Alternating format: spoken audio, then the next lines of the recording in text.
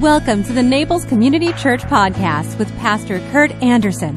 Thank you for joining us today. We hope you find this sermon inspires you, builds your faith, and gives you perspective to see God moving in your life. We trust God has great things in store for you. Enjoy today's message. And our text this morning is from the Gospel of John. A lot of the questions that Jesus asks are recorded in John's Gospel. And in this case, Jesus has been in Jerusalem, and he made his famous statement about himself as the Good Shepherd. And he did that during one of the festivals, one in the fall, the Festival of the Tabernacles. Then he went back up to Galilee. Then he's back down in Jerusalem for Hanukkah. And this text is recorded from his visit to Jerusalem during the Hanukkah celebration. Now, Hanukkah is a celebration of the overthrow of the Syrian overlords led by a man named Antiochus Epiphanes. Antiochus led a bunch of pigs into the temple and had them slaughtered on the altar. And so this desecrated, of course, because you know how Jews think about pork, at least when anyone is looking. But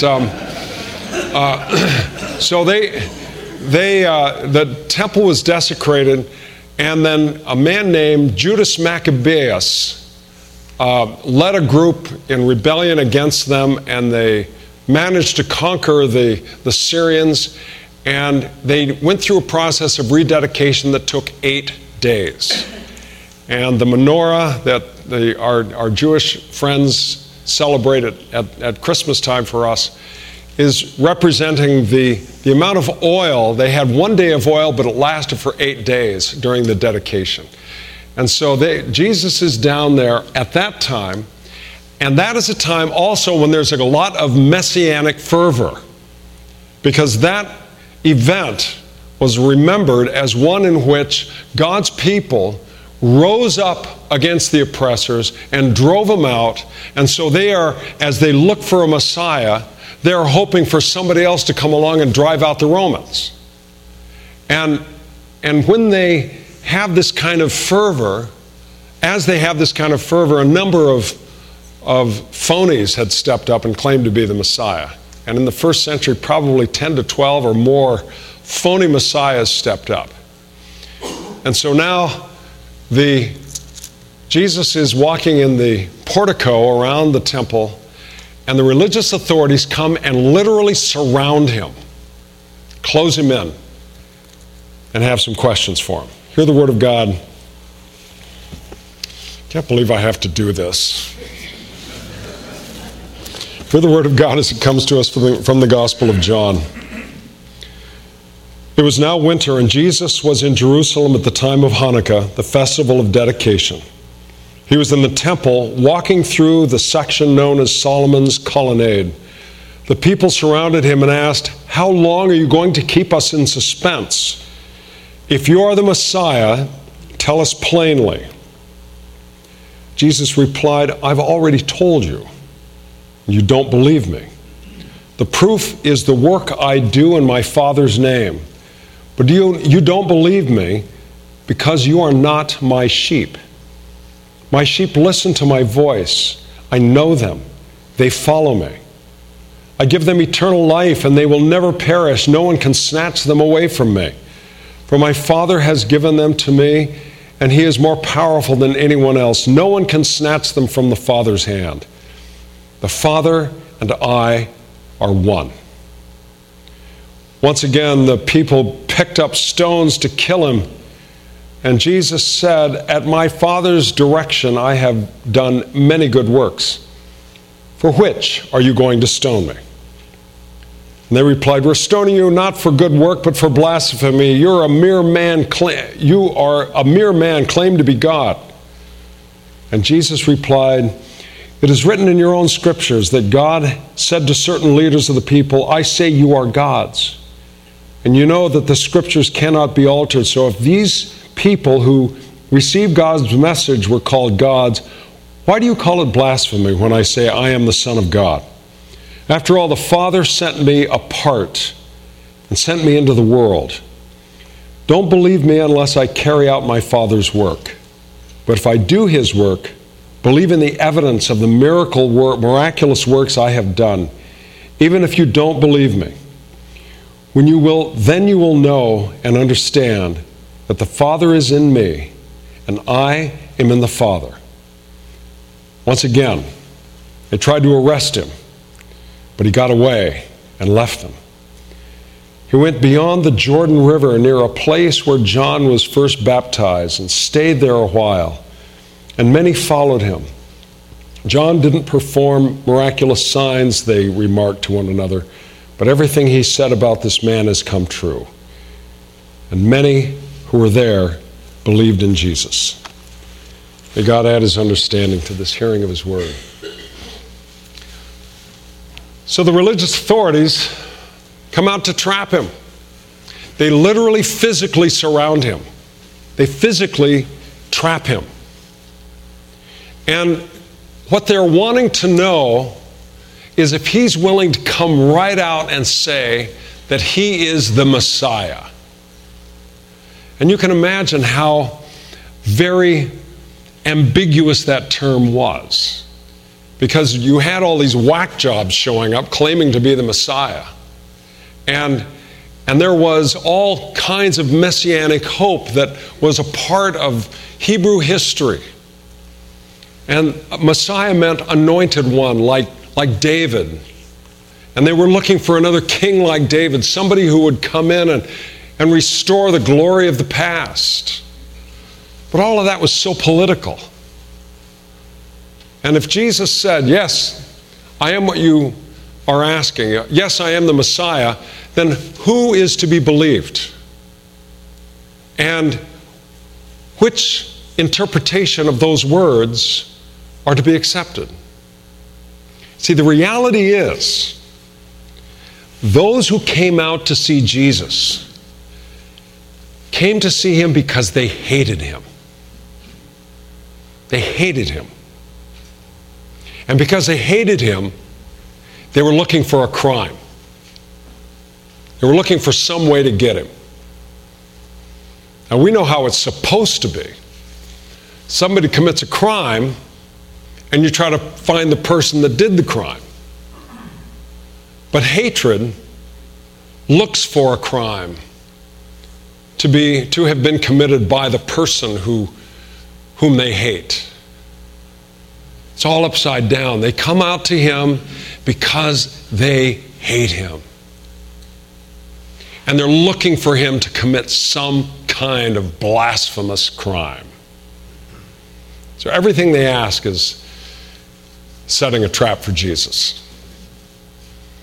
And so Jesus asks a not so innocent question. Are you going to stone me? For which of the good works that I did are you going to stone me? Was it healing the blind man? How about feeding the 5,000? Maybe it was from turning water into wine. You're going to stone me for walking on water? Why are you going to stone me? What is your cause? And they came out with this ambivalent charge of blasphemy. At least they got this much right. And that was because you claim to be God. See, the reality is that Jesus went far beyond simply claiming to be the Messiah. He claimed to be the Son of God, and more than that, God with us. This is unanticipated. It's not a part of the messianic strain that is in the Old Testament. It's not a part of what was the messianic hope of the first century. It was far beyond. And in the Gospel of John, John starts his gospel by saying, in the beginning was the Word, and the Word was with God in the beginning, and the Word was God, and nothing that is made all things that have been made through him, and nothing that is made has been made without him, and the Word became flesh and dwelt among us. So far beyond some sort of a political person, far beyond just one who was going to set up a first century state of Israel, we have Jesus embodying this claim to be God, and not just God, but the pre-existent creator of the universe. And yeah, they want to stone him for that. Because either he's a madman or he's someone that they never bargained for. So they want to stone him. And Jesus responds, "You don't understand because you are not part of my flock. You are not one of my people." This is a very controversial reality then and now. And that is to say, well, God loves everybody, right? Yeah, of course, God loves everybody. Jesus said in the earlier part of the chapter, not all are part of my sheepfold. And there are some who are not here now that are part of my sheepfold, meaning the whole Gentile world that would be reached at a later time. But the implication is that there are those who are part of Jesus' flock and those who are not. And those who are not because they do not hear. They don't listen. The Apostle Paul says, faith comes by hearing, and hearing by the word. And they have turned their ears, their hearts away from God, and therefore are in spiritual jeopardy. It's a frightening reality, one that we don't ordinarily talk about. You know, Karl Barth, and I've shared this before, of course, but Karl Barth, the great 20th century theologian, was once asked, as he was in a debate with Paul Tillich about art, architecture, and music. Of course, a lot of the church today is all about entertainment. The rock and roll churches are, 40 minutes of rock and roll and then a 40-minute sermon. But the Apostle Paul, that whole debate has been going on for a long time. And Karl Barth was asked by Paul Tillich what he thought about having art and architecture rather than these sermons, these boring things that are sermons. And Karl Barth said in response, God can speak through art. He can speak through architecture. He can speak through Russian communism, and he can speak through a dead dog, and we do well to listen when he does. The question is not what can God speak through, but what has God ordained? And God has ordained his word. The preaching of the word, the proclamation of the word. And when we are not hearing God through the proclamation of the word, then it's not the preacher necessarily, can be. It's not the preacher who is ineffective. It may be a symptom of our hearts. Maybe something going on within us. And I believe we must all regularly question our own hearts. Am I rightly hearing? Am I attentive to God? Am I hearing the voice of the shepherd? So the Lord says, you don't hear me. Those who are part of my flock hear my voice,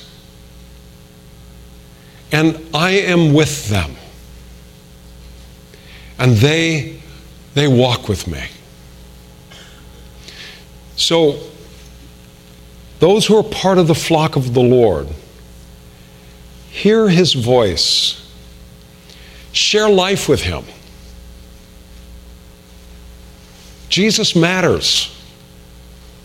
And 2,000 years away and apart from this and all of the structures and the realities of church life and the institutions of the church, it's easy for us to lose sight of the fact that participating in the life of faith means having a personal relationship with Jesus Christ, who is Lord of all. A personal relationship. Not just checking in to a church, not just getting our ticket punched on a weekly basis, just because that's how we were brought up. But to be entering in and participating in the fellowship of God's people, being children of God, loving one another, and caring for one another, and watching out for one another, and putting a check on our lives when we find ourselves just being hypercritical of what's going on.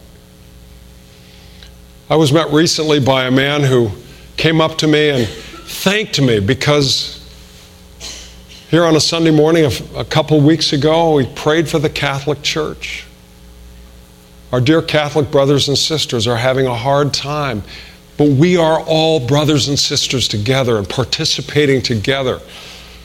We all belong to Christ. We're all part of that same flock. And then, so we hear Him, we share life with Him, and we walk with Him. It's more than obeying Him.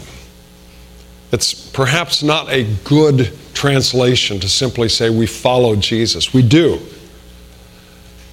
But if we can picture in our minds the disciples walking from Jerusalem to Galilee when this is all over, and they're walking along together, they're sharing life together. They are simply walking alongside and with Jesus. Jesus is the leader, and they're walking along. They've got all kinds of opinions, they've got all kinds of ways of viewing life and viewing things, and they're learning as they go, but they're walking with Jesus. And this is the challenge that Jesus gives his people, his children. And that is that we take this faith seriously. Not ourselves, but this faith. The core reality of what is going on here is Jesus' outlandish claim to be God with us. And if God is with us in the person of Jesus, this is an absolutely revolutionary reality that has occurred historically in brute fact history. Not just in the subjective perceptions of different people. Not just in the sense that, I really feel Him too. I really think He's with us. No, Jesus came to us in history as God in the flesh. That's the claim of the church. And when that is the claim, that has a claim on you and me. That has the strength, the power to transform us. Now, to what end?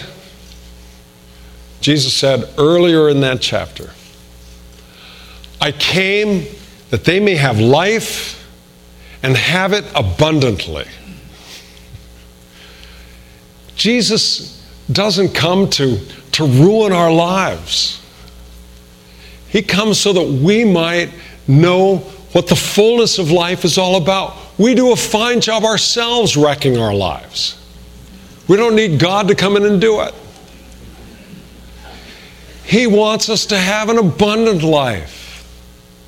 He wants us to know the joy of every new day. He wants us to know the joy of our fellowship. He wants us to love those people who hate us. He wants us to smile at people with whom we disagree. What a concept. He wants us to have a deep and abiding joy in this life. Uphold one another. As the Apostle Paul says, count others better than yourself. Humble yourself as Jesus did before His church. And it's amazing what happens when we do that. We have the ability in that place where we see another human being and think, the Lord, before the foundations of the earth were laid, had that very person in mind and put that person on this earth. And I am amazed and astonished to know that God, before all things, had that person in mind.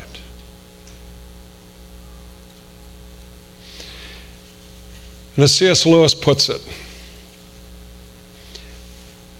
there is nothing that is presented to our senses except for the sacrament itself that is more magnificent than our neighbor, the other. Because embodied in the other, embodied in our neighbor, is the fullness of God's intent in every human being. Now, I could go on. You know, one of the joys I have in coaching basketball, I love doing it. And my guys are in the playoffs again this week. But these young men, they come in as boys. And I see what God does in their lives. In a few short years, by the time they leave, they're men. They've gone from pencil neck little boys to young, muscular men. And with this group of guys,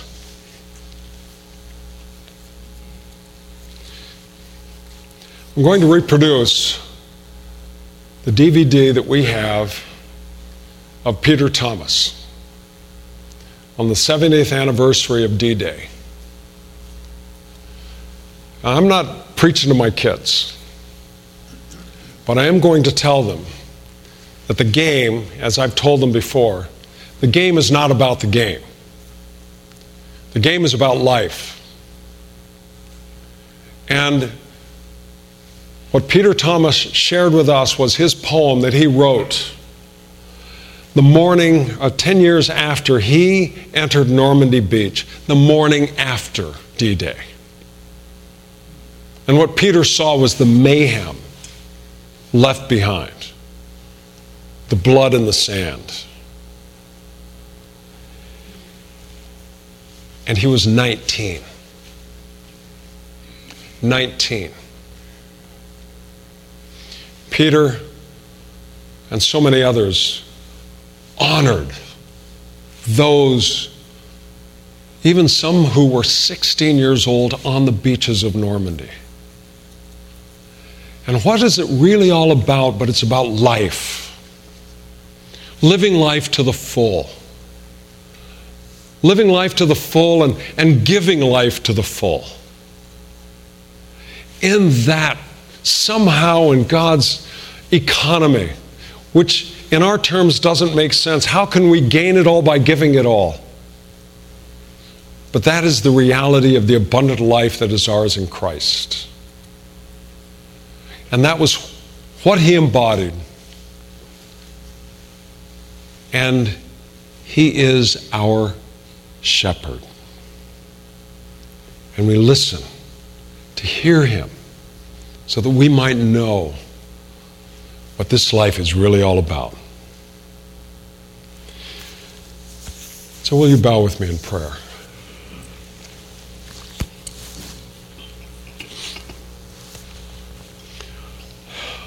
Oh Lord, they couldn't stone you.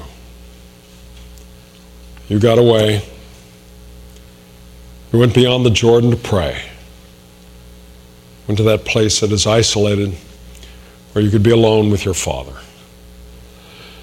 Lord, may we be alone with you so that we might be fully together with one another and that we might participate in the great work that you have initiated and that we might be found faithful.